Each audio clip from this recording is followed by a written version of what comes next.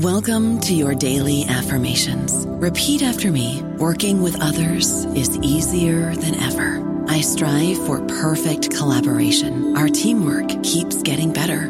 Yeah, affirmations are great, but Monday.com can really get you the teamwork you desire. Work together easily and share files, updates, data, and just about anything you want all in one platform. Affirm yes to start, or tap the banner to go to Monday.com. With the Lucky Land Slots, you can get lucky just about anywhere. This is your captain speaking. We've got clear runway and the weather's fine, but we're just going to circle up here a while and get lucky. No, nothing like that. It's just these cash prizes add up quick. So I suggest you sit back, keep your tray table upright, and start getting lucky. Play for free at LuckyLandSlots.com. Are you feeling lucky? No purchase necessary. Void where prohibited by law. 18+ terms and conditions apply. See website for details. Hello, everybody. This is Marshall Poe. I'm the editor of the New Books Network, and I'd like to tell you that we have a new and improved website. It has 2 new features that we think you'll love. One of them is a vastly improved search engine, so that when you type in keywords, you'll get a bunch of episodes really quick. The other is the ability to create a listener account. And in that listener account, you can save episodes for later listening. So you can create a kind of listening list. We think these features are neat and we think you'll enjoy them. Please visit the site today.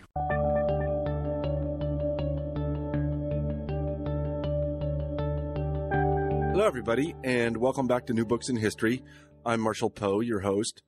Each week we pick a new history book that we find particularly interesting, and we interview the author of that book. This week I'm happy to say we have Catherine Epstein on the show, and we'll be talking about her new book, Model Nazi, Arthur Greiser, and the Occupation of Western Poland. Unlike some of my colleagues, I find the term totalitarian somewhat useful because I believe it aptly describes the intentions or aspirations of modern regimes like Nazi Germany and the Soviet Union under Stalin. But I'm aware, of course, that the term can be misleading. Misleading because it implies somehow that totalitarian aspirations were realized. But anyone who has read Catherine Epstein's excellent book would know that this really isn't the case. Arthur Greiser wanted to be a model Nazi, as she points out, and he was a good Nazi. He believed in the cause, and he wanted to remake Germany and all of Europe. But his attempts to effect this plan were stymied at many, many points. His own personality got in the way. He was something of a romantic, and he had trouble with his wife and mistress, and he had affairs, and he later divorced and remarried. And all of this jeopardized his career and his program. And then, of course, there was the Nazi bureaucracy or administration itself, which was extraordinarily chaotic, as Catherine points out in the book. The Warthegau, which was the area of Western Poland that Greiser controlled, was caught in a kind of tangle of jurisdictions. And so Greiser had to kind of fight his way through all of these conflicting and cross-cutting lines of interest in order to get done what he thought the Fuhrer wanted done. And it was a very difficult thing. He did not succeed, thank goodness, in making the Warthegau a model Nazi province, but it wasn't for want of trying. He failed, and the Nazi totalitarian project failed. And we should thank Catherine for pointing out the ways in which such projects often, again, thankfully run aground. I really enjoyed talking to Catherine today, and I hope that you enjoy the interview. So without further delay, here it is. Hi, Catherine. Hi, Marshall. How are you? I'm very well. How are you? Good, thank you. Good. Today we're talking with Catherine Epstein about her terrific new book, Model Nazi, Arthur Greiser, and the Occupation of Western Poland. This is a really fantastic book, and I highly recommend you read it, not just if you're interested in sort of the history of the Nazi movement and of the Nazi occupation of the Eastern Territories, but as I say a little bit in the write-up to the interview, it's also a kind of a interesting window on what totalitarianism is and, in this case, isn't. Because, as Catherine points out in the book, Greiser he wanted to be a totalitarian, but he was sort of frustrated at every turn by the system that was in place, if we can call it that, in the Eastern Territories. Also, his personal life gets in the way in a very curious sense, and it really her treatment really sheds a lot of light on what it means to try to affect a totalitarian program and how it's really not entirely possible, given the foibles that humans are characterized by. So Catherine's written a terrific book, and I think we're all going to enjoy listening to her talk about it today. Catherine, maybe you could begin the interview by just saying a few words about yourself. So let's see. I guess I'm the daughter and granddaughter of refugee historians. Both my grandfather and my father were historians of Germany. I think I really became a historian of Germany as a part of a failure of imagination. It was sort of a family business. And so that's how, I sort of got interested in history. My grandparents were unusual in that they remigrated back to Germany. And so we went and visited my grandparents every second summer in Germany. So I was in Germany frequently as a child and as an adolescent. Eventually I went to Brown. At the very last moment, I became a history major. I was trying to stay away from the family tradition, but it wasn't so easy to do. Then I thought I'd be really different and become a historian of Russia. Oh. But the problem with that was that I'd have to drink vodka till 4 in the morning in order to get anything out of archivists or oral histories or anything like that. So I thought, that's not really me. And in the end, I ended up in German history. I worked at the German Historical Institute between, when was that, in the 1990s, and I actually did a book or a sort of catalog on refugee historians.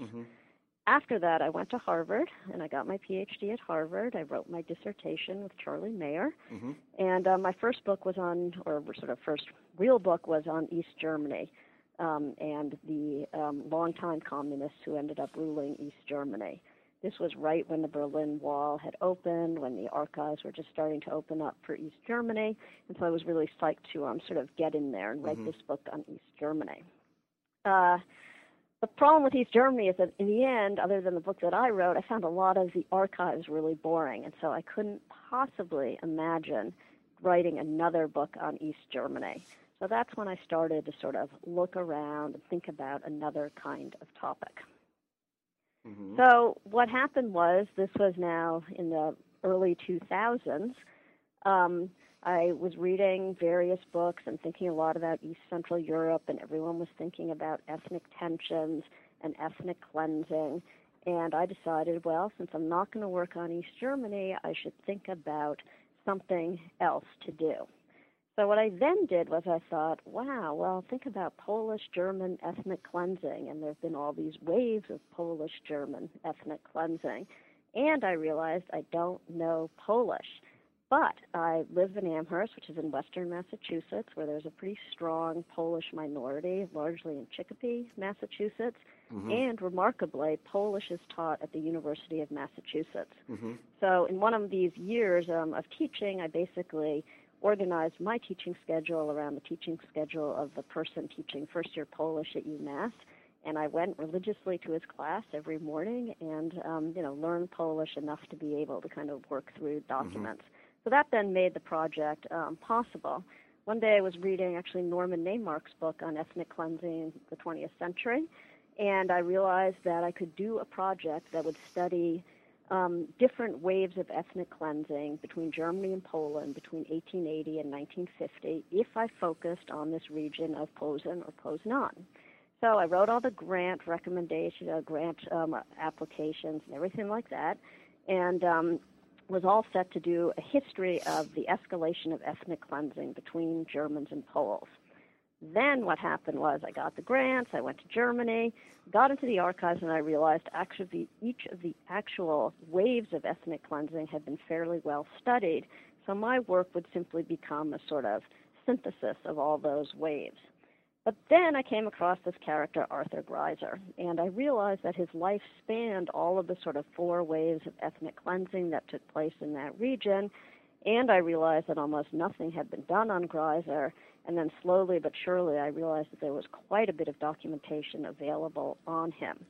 So I spent a sabbatical in Berlin. I went to archives in Poland. Usually, I had 2 kids at that time, so usually I'd leave Monday morning really early to go to Poznan, and I'd spend all week in the archives. I'd come back Friday evening to Berlin, and did a lot of archival research in that way.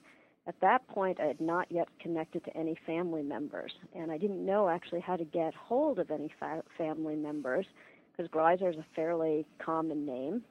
And I also knew that the Greiser survivors were women, his daughters were women, and I presumed that they had married names. So I didn't know what to do about finding Greiser family members. But I kept at it at the archives. I found lots of other interesting material, and that all worked very well, and I was all set to write this biography, and I came home to the United States, and I started writing this biography.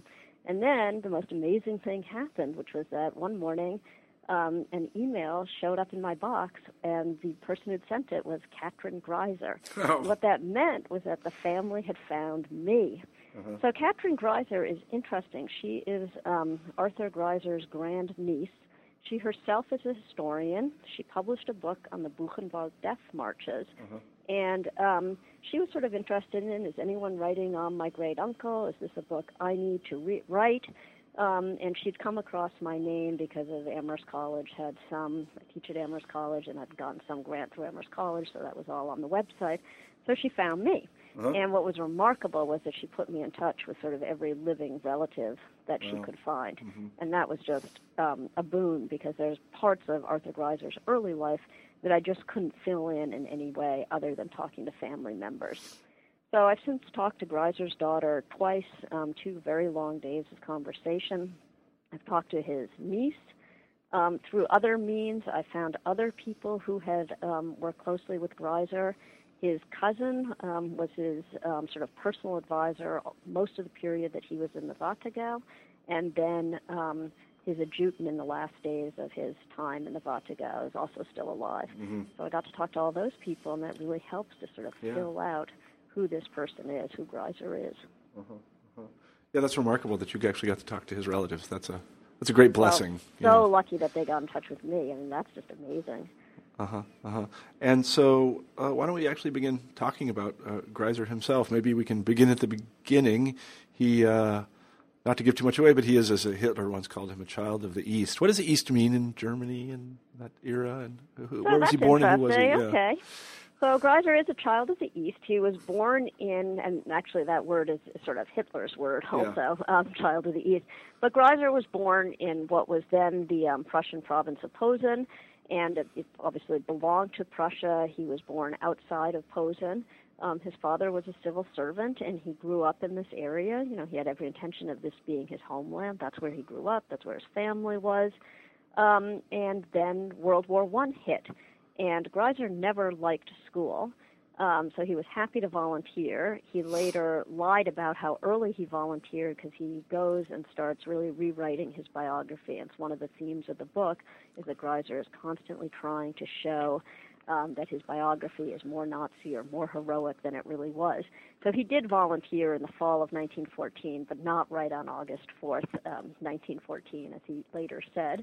And then he spent the entire First World War on the Western Front. He was actually in the Navy, but he eventually became trained as a pilot. So one thing that's remarkable is that Greiser wrote letters home every 3 or 4 days, I think, back to his parents in Posen, and all those, or many of those letters have been preserved. They're in the Warsaw archives. So it's really unusual to get to read letters that a future Nazi perpetrator is writing during the First World War, and I think it really sort of helps to help me to sort of understand who he was. He wasn't a born Nazi. He was someone who in many ways was utterly typical of his generation. He, frankly, I think he would have been a nice guy to have met. He was pretty jovial, pretty happy, a pretty nice guy. He was always very concerned about his clothes, which I think is sort of interesting, but that may betray his sort of lower middle class background and sort of trying to rise up. But anyhow, so very good portrait of him, I think, during the First World War emerges from my book, largely because the sources are there. One of the things that really comes out is that while Greiser was in constant danger all the time, and so I don't want to detract from his sort of war record, he really was one of these people who fought from the beginning to the end. But at a certain point, he underwent pilot combat training. And it appears that he was not as successful a combat pilot as, again, he later claimed to be, and in fact that he had something of a nervous breakdown in the summer of 1917 as he was sort of being trained. And this is interesting, too, because later Greiser would do everything he could to sort of squash any ideas that he had not been a heroic pilot and everything like that. Yeah. But I can tell from these letters that, he does have this sort of nervous breakdown. And what that goes to is it sort of points to the insecurities that Greiser has. And these insecurities, I argue, shape a lot of how he acts as a Nazi and the kinds of policies that he introduces. So to make a long story short, at the end of World War I, he does fly at least one combat pilot mission, but he is shot down, pretty much immediately. He then ends up in a hospital in Germany. Part of the time he's actually nursed back to health by his sister, Käthe. And at the end of World War I, he's basically in a hospital. And meanwhile, all these things are happening in Posen. There's a Polish uprising, and sort of by the end of 1918, Greiser has, at least in practice, lost his homeland. So he moves to Danzig, which is where he has relatives, and so there's some family connections there. Greiser had also had his pilot training in Danzig, and he'd fallen in love with a woman who became his first wife. And they got married very, very young in 1919. So Greiser, by 1919, writes home to his parents that he's now going to stay in Danzig. It's going to become a free city, but he thinks that the future will be okay there. And it's then, during this decade of the 1920s, that he becomes a Nazi. But a lot of the argument of my book is that it's not obvious that he's going to become a Nazi. Basically, he actually has a very successful business, and he does very well for much of the 1920s until sort of 1928, 1929. Once the Great Depression hits, Greiser loses his business. He was involved in an import-export firm. And because he now doesn't have much to do, he goes along with a friend to a Nazi Party meeting, and apparently he gets hooked. But the point is, during these 1920s, he was into playing tennis. He was part of a sort of bourgeois tennis club. He was a Freemason, very unusual for a later fairly high-ranking Nazi to be a Freemason. The Nazis hated, particularly Hitler hated Freemasons. So he has all these experiences that do not obviously lend themselves to becoming a Nazi. But, of course, in 1929, Greiser joins the Nazi Party. He does so very late, and that also becomes a problem for him, largely because he's not sort of part of Hitler's inner circle. He hadn't been in the beer hall putsch. He wasn't one of Hitler's favorites. And this, too, becomes sort of another problem in his biography that he has to live down over the next period of time. So he's, 1929, he joins the Nazi Party. He, because the Nazis in Danzig are so inept, he very quickly becomes an important Nazi. However, in 1930, the Nazis decide that they also want to sort of build up the party in the free city of Danzig, and so Hitler sends along a man named Albert Foster, who happens to be one of Hitler's real favorites, to run the Nazi Party in Danzig. And this is a huge blow for Greiser, because now he has to play second fiddle in Danzig, and he's going to play second fiddle all during the 1930s. I see. I just want to go back for a second to his war record, just to make one thing kind of clear. And he did have a distinguished war record, though, so it's kind of surprising that he doctored it later. I mean, he had won the Iron Cross First Class. He did, absolutely. Yeah, they didn't give those things away, I think. Right. No, I think that's true, although there was an escalation of them during World War I. But it's true, and that's the problem. He did in many ways have a heroic war past, and there's just no question that he hadn't been in danger for many, many years. And yet he has this sort of episode at the end of the war that really plays an important role in his later life. Yeah, I just find it curious that somebody with a war record like that would feel they needed to sort of gin it up. But I'm not a politician. If you have a nervous breakdown and whatever, it's not looking good. Especially if you want to prop yourself up as a real Nazi, it's not so good. What did he now? Since he becomes involved in what we might term Polish affairs, what did he know about Poles? He grew up among Poles, I guess. Did he speak Polish? Did he respect? Did he have Polish friends? I mean, what were relations like in this region, Hohenzollern, and so on and so forth? When he was sort of growing up, and then when he returned? So when, in that Prussian province of Posen, there were roughly 1/3 Germans and 2/3 Poles. And in the period that Greiser was growing up, you have, lots and lots of national polarization.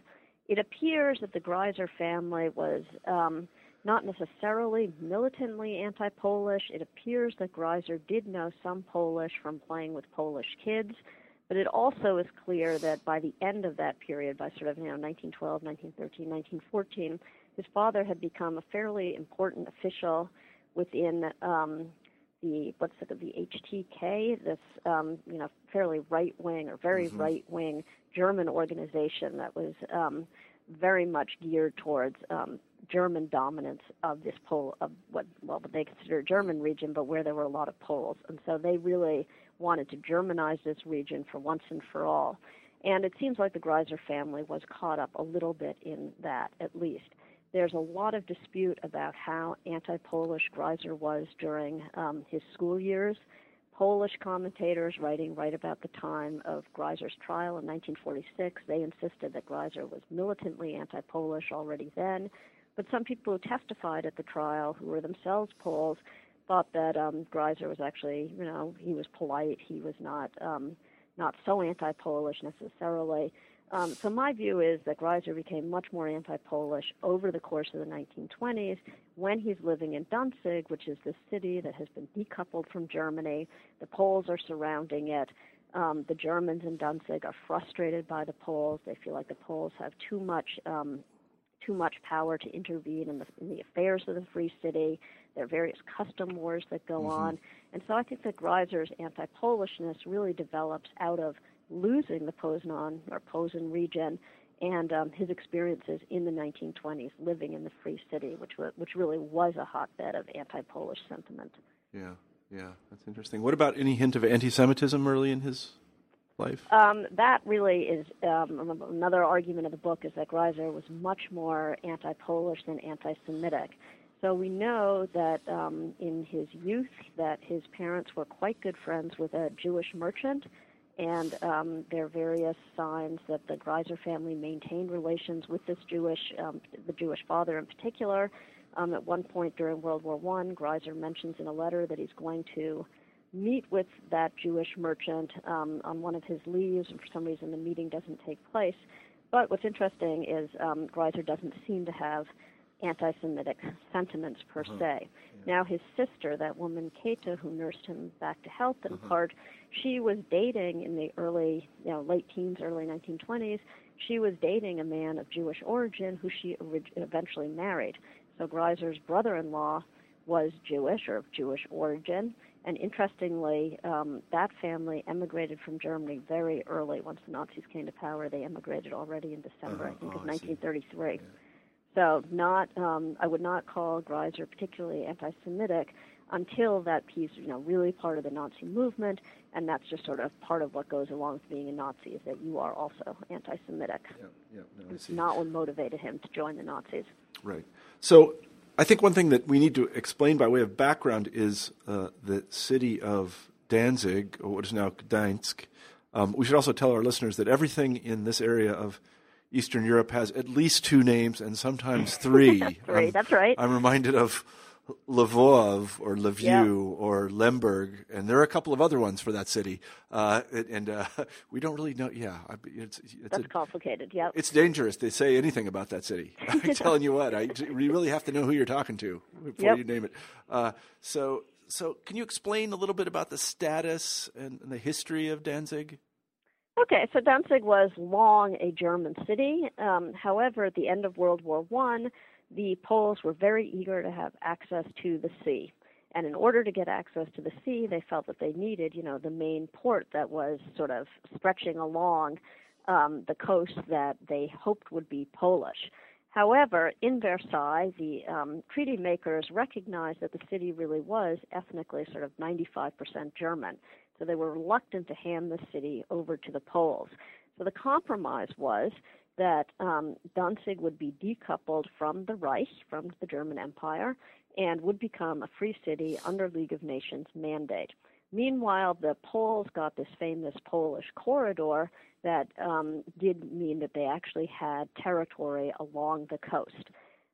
What happened in the 1920s was that because the Poles viewed Danzig as too much of a German city, was that the Poles actually built an alternate port called Gdynia, where they, started sending all their shipping and all their goods through this now new Polish port that they built in order to avoid using the Danzig harbor. That, in turn, really undermined the Danzig economy and, again, helped to sort of further these Polish-German tensions. Meanwhile, by the end of the interwar period, Gdynia was actually a much more active port than Danzig. And so the Poles were actually quite successful in sort of edging out the Germans in that Baltic trade.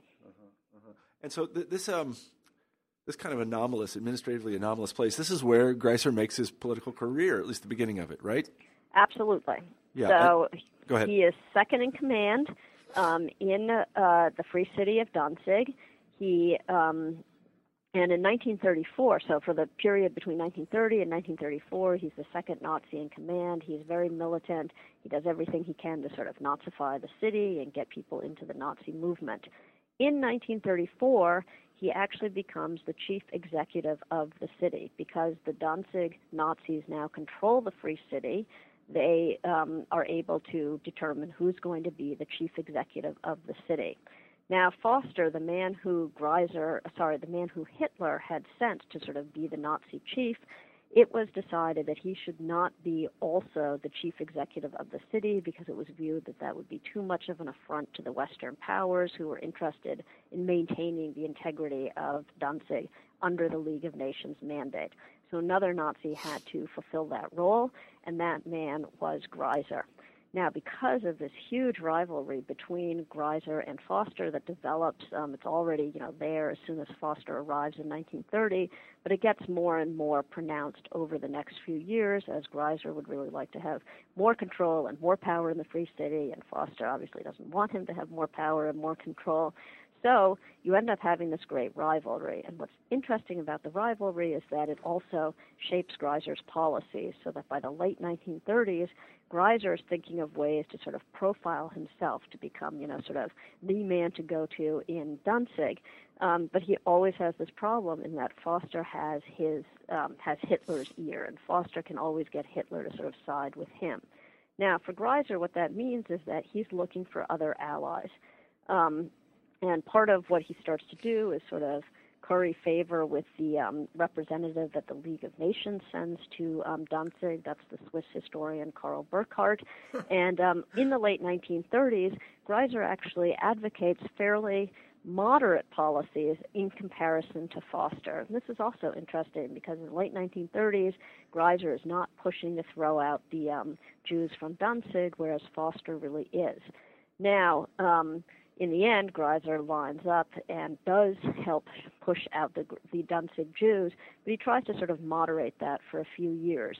In the end, though, he also pushes out the Danzig Jews, and what's interesting is that at the time this was viewed as a huge scandal that the Jews of Danzig were being forced out even before, the Nazis occupied Poland or anything like that. Now, of course, so Greiser's daughter views that as one of the positive things that Greiser did. He helped the Jews get out of Danzig. So it's very interesting how our perceptions of these things change. Yeah, that is interesting. No, I also want to dwell for just a second, and you do in the book, and I think it's completely appropriate on Greiser's personal life. He was kind of a bon vivant, and also he had he was a bit romantic. He got married and had kids, and then he had affairs, and then he fell in love again, and this sort of almost jeopardized his career. Maybe you could talk a little bit about that. Okay, so Greiser did have a very sort of dramatic love life, particularly in the 1930s. I mentioned earlier that he'd married this woman, Ruth. They had 3 children, and early on their marriage seemed to be perfectly happy. However, as Greiser became an increasingly sort of important Nazi, he seemed to think that maybe Ruth wasn't interesting enough or pretty enough or dramatic enough or who knows what. So he did start having affairs.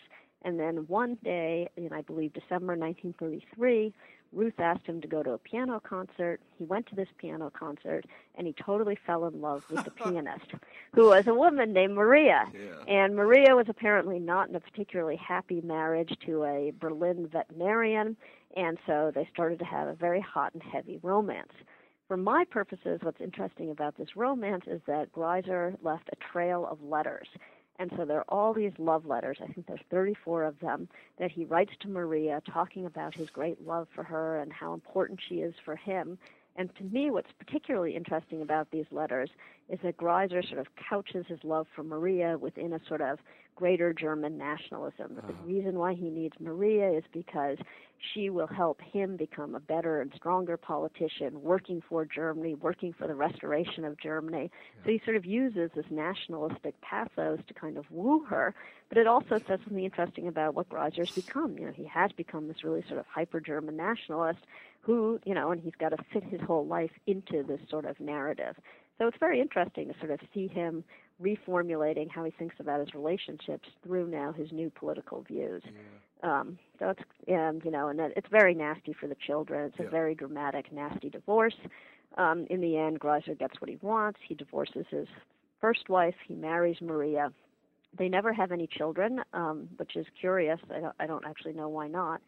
But they don't always have a particularly happy relationship, but they do stay together until the end. And I believe Maria is still alive. Really? She died. She only died very, very recently. I know of people who know of her, and it was made clear to me that she would not be interested in an interview with me.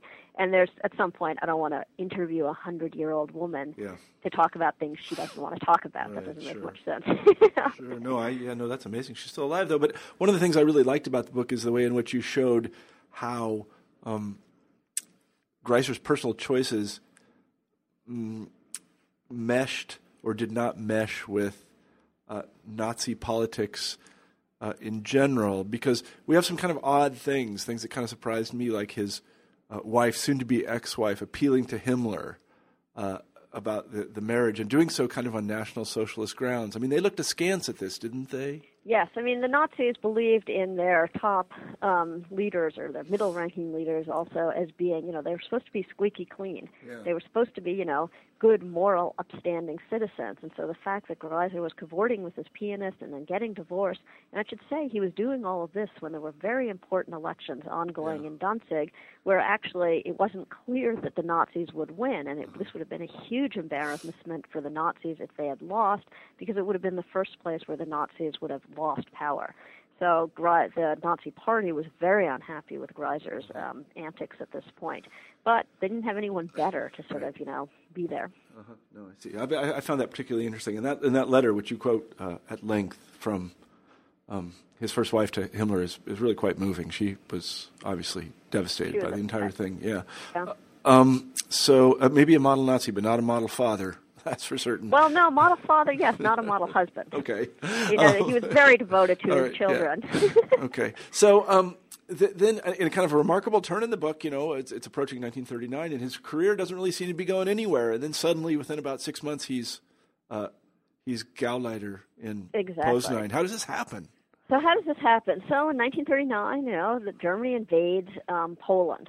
At that point, Greiser's career is totally on the rocks in Danzig because he's basically lost the rivalry with Foster. It's become quite clear that Foster is now going to take over and become head of the chief executive in the city of Danzig, as well as the leading Nazi.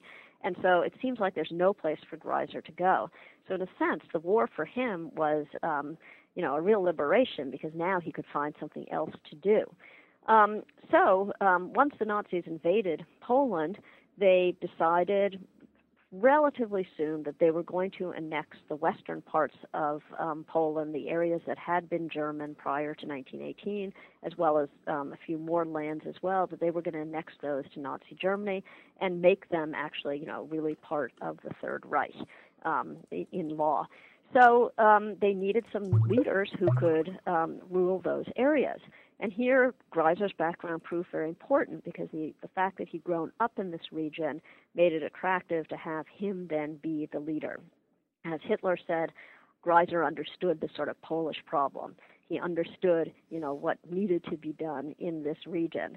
And what needed to be done, as far as the Nazis were concerned, is that it was necessary to sort of Germanize the region, to make it look like Germany, and to eradicate all sorts of Polish influence. I believe Hitler told told individuals that he wanted this area to look German within 10 years, that it was supposed to be no trace that this was anything but Germany. So Greiser then set off on a very, very radical path in this area at the Warthegau. So the reason why the book is called Model Nazi is because Greiser explicitly set out to establish a model Nazi Gau. And he wasn't the only one who wanted to do this. A bunch of people wanted to create model Nazi territories where they were, but Greiser was really eager to show that he could make an area a model Nazi area. And then my argument is that in the process of doing this, he was also trying to forge himself into a model Nazi. So that the model Nazi would be in charge of the model Gau. Yep. So how does he do this? And in many ways, I think the most important argument in my book is that what Greiser considered Germanization was a really overarching program. It was more important than just anti-Semitism. The idea was you needed to eradicate the Jewish influence, you needed to eradicate the Polish influence, and you needed to bring in German settlers into this region. So Germanization of the Warthegau involves a three-pronged sort of strategy. And Greiser did all three of them. And what's so remarkable is also the connections between, the different aspects of this project. So to begin with, in order to bring in ethnic Germans to this region, this was a set Nazi policy. And what the Nazis did was they decided that the Baltic Germans, ethnic Germans who were somehow endangered by Bolshevism, that these individuals should be the first to come to Nazi Germany and to resettle these eastern areas of the Reich. So altogether, Greiser was very eager to get these resettlers. Altogether, about 500,000 resettlers came to the Warthegau. Then the question became where to put them. Yeah. And the issue there was, the problem was you couldn't quite get rid of Jews in this way because Jews largely lived in tenement slums in Łódź, in this very large eastern city. But you may know it as Łódź, or it's written in different ways. It's another one of those cities with 3 different names. But anyhow, so the idea was, let's get rid of Poles. And so all the Poles who have nice apartments and nice houses, we have to get rid of them in order to make way for the German resettlers. That was true of the urban resettlers, and then the Nazis also brought in lots of ethnic German peasants. From areas of eastern Poland. They signed agreements with the Soviets so that they could do this. And those ethnic German peasants needed Polish farms in order to be resettled successfully. So what you have in the early part of the occupation of the Warthegau is a movement whereby many Poles are displaced and ethnic German resettlers are brought in. At the same time, Greiser insisted on having that city Łódź in the Warthegau because it was such an important industrial area. He wanted to have more urban space than just Posen. And so he got Łódź to become part of his Warthegau, but in the process he added many hundreds of thousands of Jews. So there were roughly, 425,000 Jews in the Warthegau when Greiser got started. About 4.2 million Poles and about 325,000 Germans. Yeah. And so that was the problem for Greiser. He needed to have a lot more Germans and a lot fewer Poles and Jews.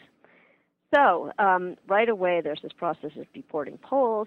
Then what happens with the Jews is really pretty interesting. So the Jews are ghettoized. This is the first area where they are ghettoized. The first ghetto to be established in Nazi-occupied Europe is, in fact, that Łódź ghetto. It's already set up in April of 1940. And for the next few years, the Jews are in that ghetto. Very nasty conditions persist. However, in Łódź, also in that ghetto, there emerges a movement to sort of work. The idea is Chaim Rumkowski, who's the Jewish leader of that ghetto, comes up with this scheme of if we Jews work, then the Nazis will recognize how important we are and we will therefore be saved. And so the idea was sort of to work themselves so that they would be allowed to live in order to work. So what then becomes interesting in terms of Greiser and the final solution, because he does become the sort of initiator of the final solution and many people know Greiser primarily in that role. If you read most books about the Holocaust, there will be a line that in December of 1941, Arthur Greiser began or initiated the mass gassings of Jews in the Warthegau. It was the first place where that actually took place. So what's particularly interesting about what Greiser does with the Jews is he sort of has a dual policy.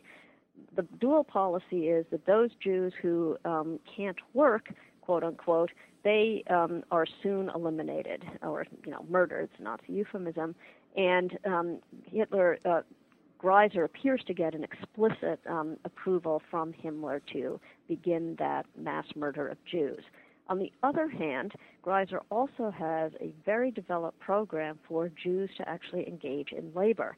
And what are they doing? They're actually doing Germanization projects. And so what you have is these Jews being exploited, but they're being exploited in order to improve the infrastructure of the Warthegau in order to make that region look German.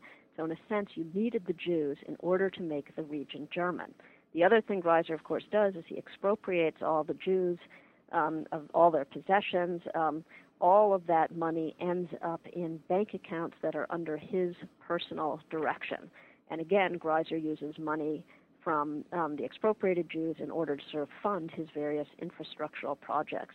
So what I've always found so intriguing is the way the sort of, bringing in of ethnic German resettlers, the removal of Poles, the use of Jews either in death through their expropriated funds or in life through their exploitation of their labor.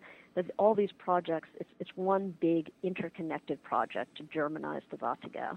And that's what's really striking to me, is that this is an overarching plan for how the Nazis are going to make a region German that had not been German. And it goes to, the point that the Nazis were more about just the final solution. They really wanted to demographically reorder all of East Central Europe.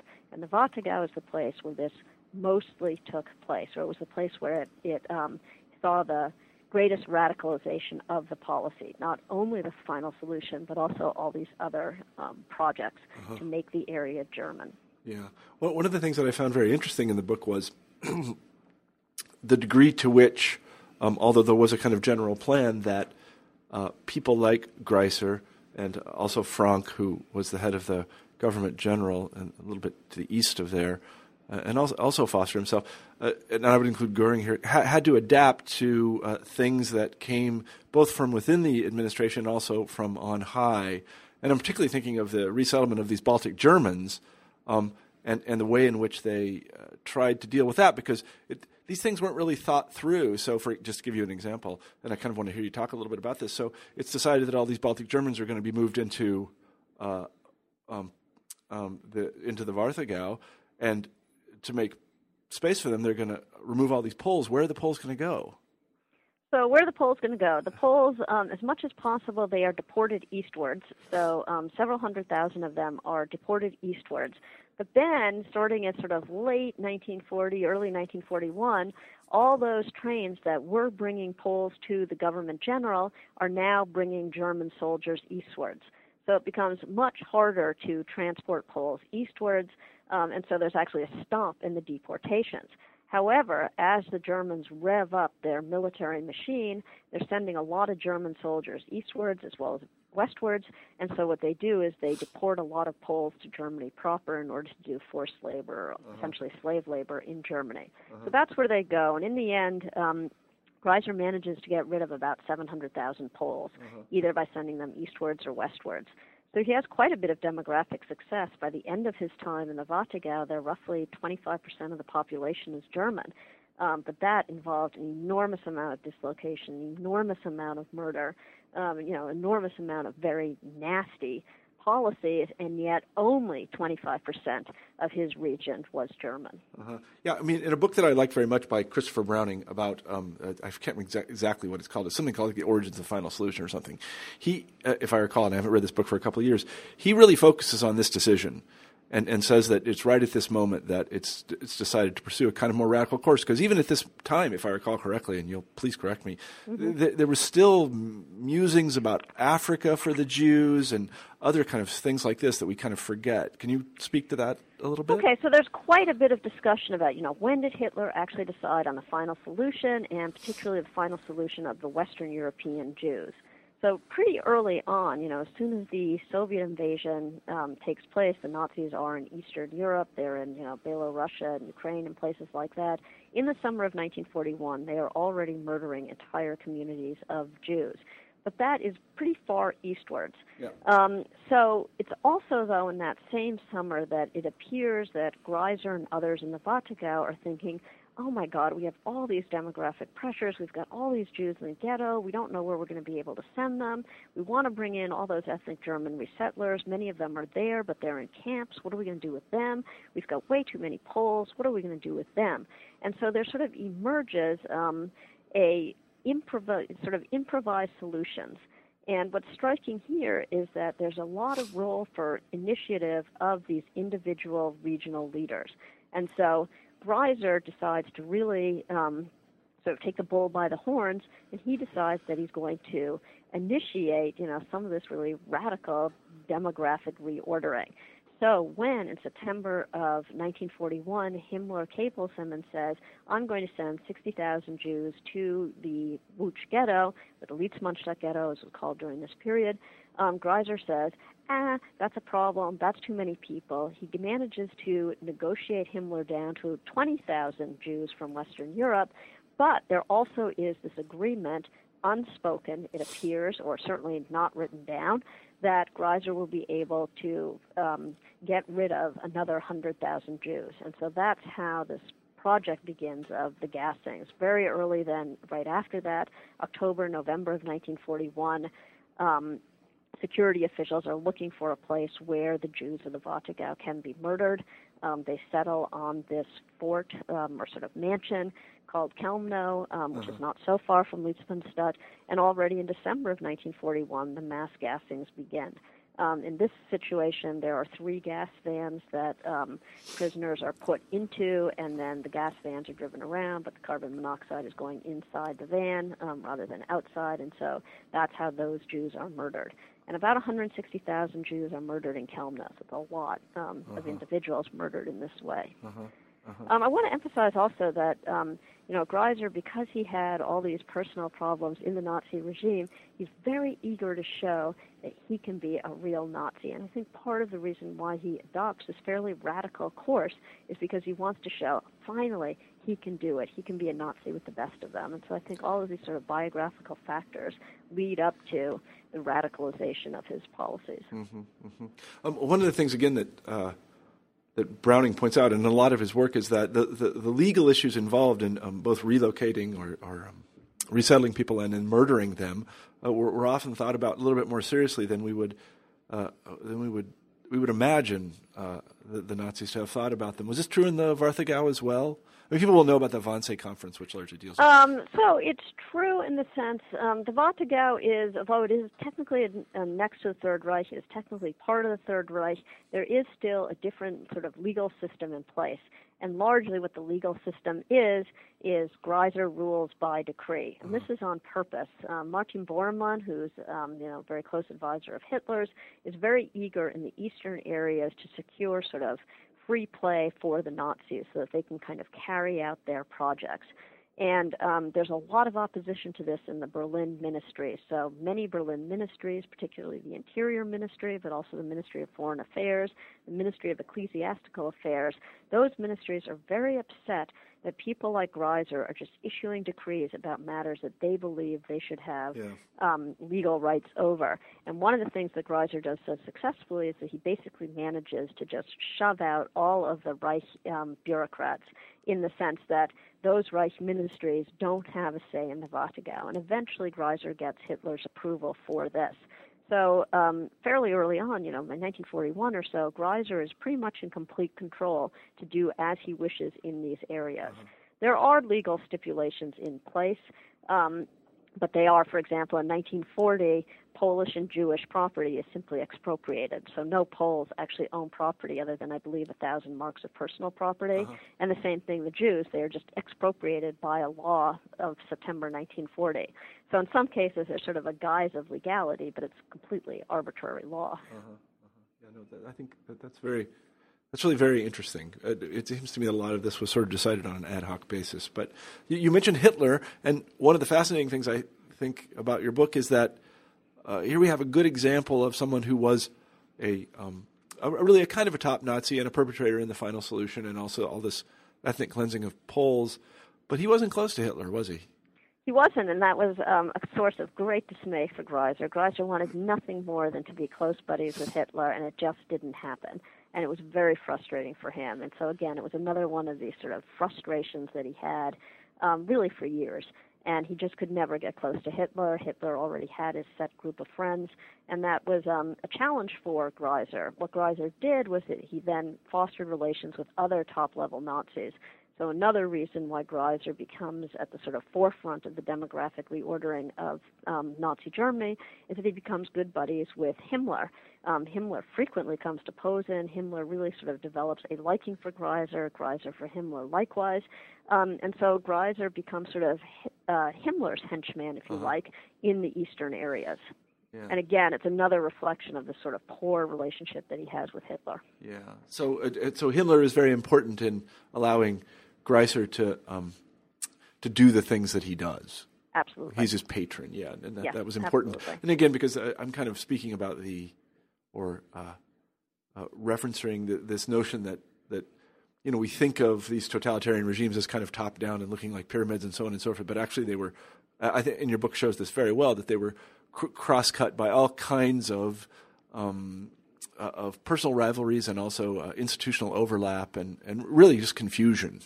Absolutely, and it speaks to the importance of persons in this regime. Yeah. Totalitarian regimes, persons, they're cogs in machines, right? The machines were smoothly functioning. That is not the Nazi regime at all. Yeah. What is striking about the Greiser story is how much personal influence he has, how much he can change in his little area, how much personal power he has, and how different his policies are than, say, the policies of other Eastern leaders, who are in many ways not nearly as radical. They have different takes. They have different projects. Yeah. So it's striking how in such a totalitarian regime, if you want to call it that, there's so much room for individual maneuver, and that maneuvering makes a difference. It makes a difference in the lives of the victims. It really does. Yeah, no, I think that's a fascinating thing that we tend to think about these regimes when we use the word totalitarian, and I don't mind it particularly, using this kind of machine-like metaphor. But then you actually get into the personal lives of these people and their friends and their aspirations and their loves and their foibles, and it's not like a cog in a machine at all. Not at all, It's really very complicated to understand it. And I think anybody that's ever sat in a faculty meeting or a board meeting knows that it just doesn't, you can look at that organizational chart all day long, but it doesn't really bear very much it doesn't reflect reality. Right, very good point. So the end is nigh. The Soviets are on the way. The war is lost. What does Greiser do? So poor Greiser. All right. So in 1945, the Soviets are coming. They're attacking the Warthegau, and Greiser gets a message from Bormann telling him to flee the Warthegau. And Greiser, because at some level he really is a good Nazi, he follows Bormann's orders. But he immediately, when he gets to Berlin, he's essentially slapped in the face for fleeing from the Warthegau before the Soviets are actually there. And so Greiser then becomes this image of this cowardly Nazi who's abandoned his post before he absolutely had to. And this is just devastating for Greiser, that at the end, for everything that he's done for the Nazi movement, this is sort of how he's perceived, as this great coward who left his post too early. Greiser spends the last months of the Nazi regime trying to curry favor with Hitler, trying to speak with Himmler. He does actually meet with Himmler, but he's never able to see Hitler. So the last months of the Nazi regime are just awful for him because he's trying to reestablish his Nazi bona fides. Then Greiser, at the end of the war in 1945, he's arrested by the Americans. He spends some time in internment camps in Western Germany, And in March of 1946, he's extradited to the Poles. There had been various agreements whereby perpetrators who had perpetrated crimes that were specific to a particular region would be extradited to that region or to that country and put on trial there. Greiser's trial took place in July of 1946, and it is a very interesting event. It was the first of 7 major war crimes tribunals held by the Poles. But it was also interesting because the Poles were very aware of what was going on in Nuremberg, and they sort of tried to structure their trial around the Nuremberg charges while also using Polish law. And this was not altogether a happy fit, but what it meant was that Greiser was charged with some of the same crimes as the criminals at Nuremberg. So he was charged, for example, with violating the peace or crimes against the peace, crimes against war, and war crimes, although it wasn't quite phrased as war crimes or crimes against humanity. Now, Greiser's trial ended before the Nuremberg trials ended, and so Greiser actually was the first person ever convicted of crimes against the peace. And this at some level is sort of ironic because he did relatively little to bring on the Second World War in Danzig. He was not engaged in a Nazi conspiracy there really to, have crimes against the peace, but that is what he was charged with and sentenced. So that's an interesting sort of fact about Greiser, just that he was tried according to Nuremberg charges, that all of this was happening behind the Iron Curtain. Greiser's trial was actually a reasonably fair trial, and the trial documents that are all in Warsaw are incredibly important for historians writing about him. So the Poles did a fabulous job of collecting documents. And they were right. I mean, everything that, they charged Greiser with, short of the crimes against the peace, they really documented well.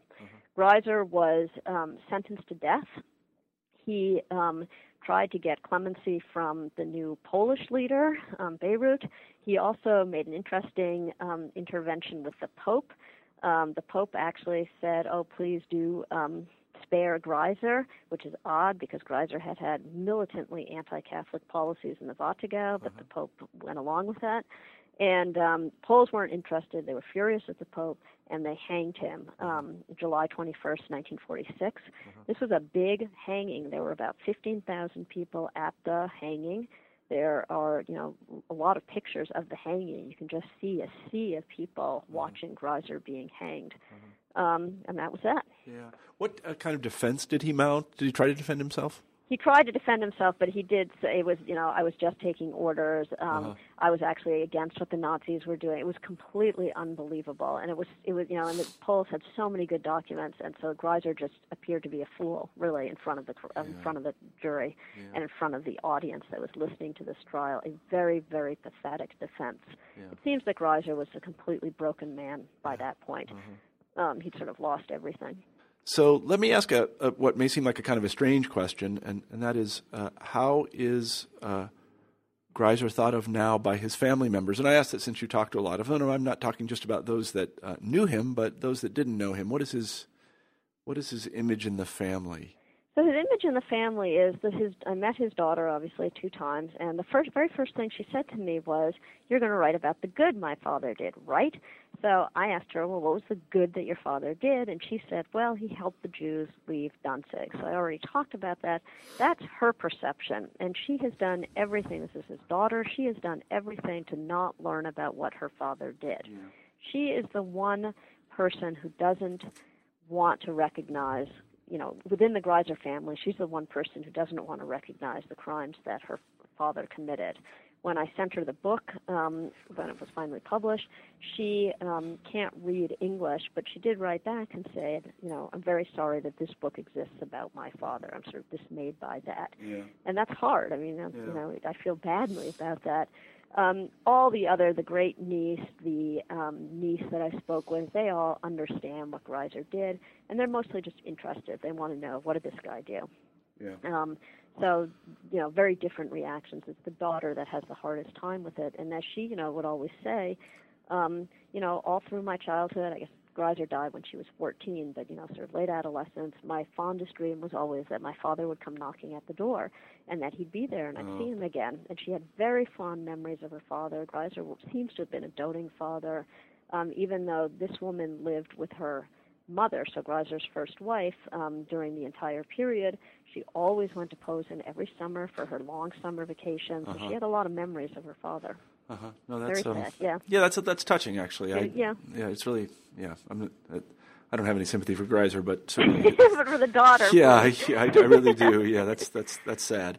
So anyway, thank you very much for being on the show. It's a really terrific book. We've taken up a lot of your time, and I really want to recommend people go out and read this book. It's meticulously researched. It's extraordinarily well written, and it tells a fascinating and important story for really anybody interested in not only Nazi Germany, as I said, but also kind of the politics and structure of all regimes of this type. I want to call them totalitarian. I understand that's a bit of a controversial thing to say, I suppose, but nonetheless, I think it really sheds a lot of light on this important topic. Let me ask you to close the interview in a way we previously agreed, and that is by naming a couple of books that you think our listeners should read on this topic, this being Nazi activities in the occupied territories or the lives of important Nazis, that kind of thing.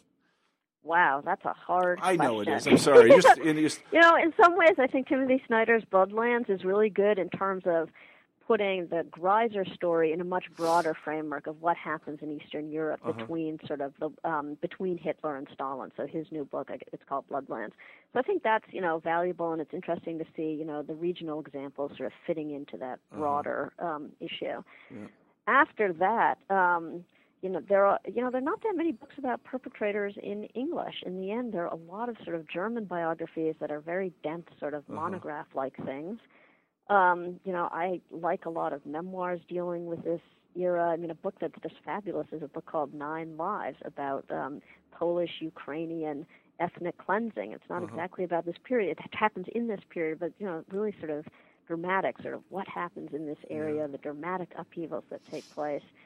It's an incredible history, and the lives that people led are just extraordinary. And, Greiser himself personally shaped the lives that so many people led in that area, and obviously shaped them for the worse. But the stories are incredible. Well, those are good suggestions.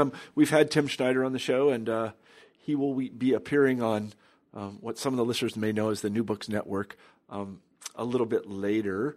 I know that he's arranged an interview with one of the channels in that network, and I'll be talking a little bit about that, as I say, at a later point in the show. But right now, I just want to thank Catherine for being on the show. We've been talking to Catherine Epstein about Model Nazi, Arthur Greiser, and the occupation of Western Poland. Catherine, thank you for being on the show. Thank you so much. All right, bye-bye. Bye-bye. You've been listening to an interview with Catherine Epstein about her new book, Model Nazi, Arthur Greiser, and the Occupation of Western Poland. I'm Marshall Poe, the host of New Books in History. I hope you have a great week.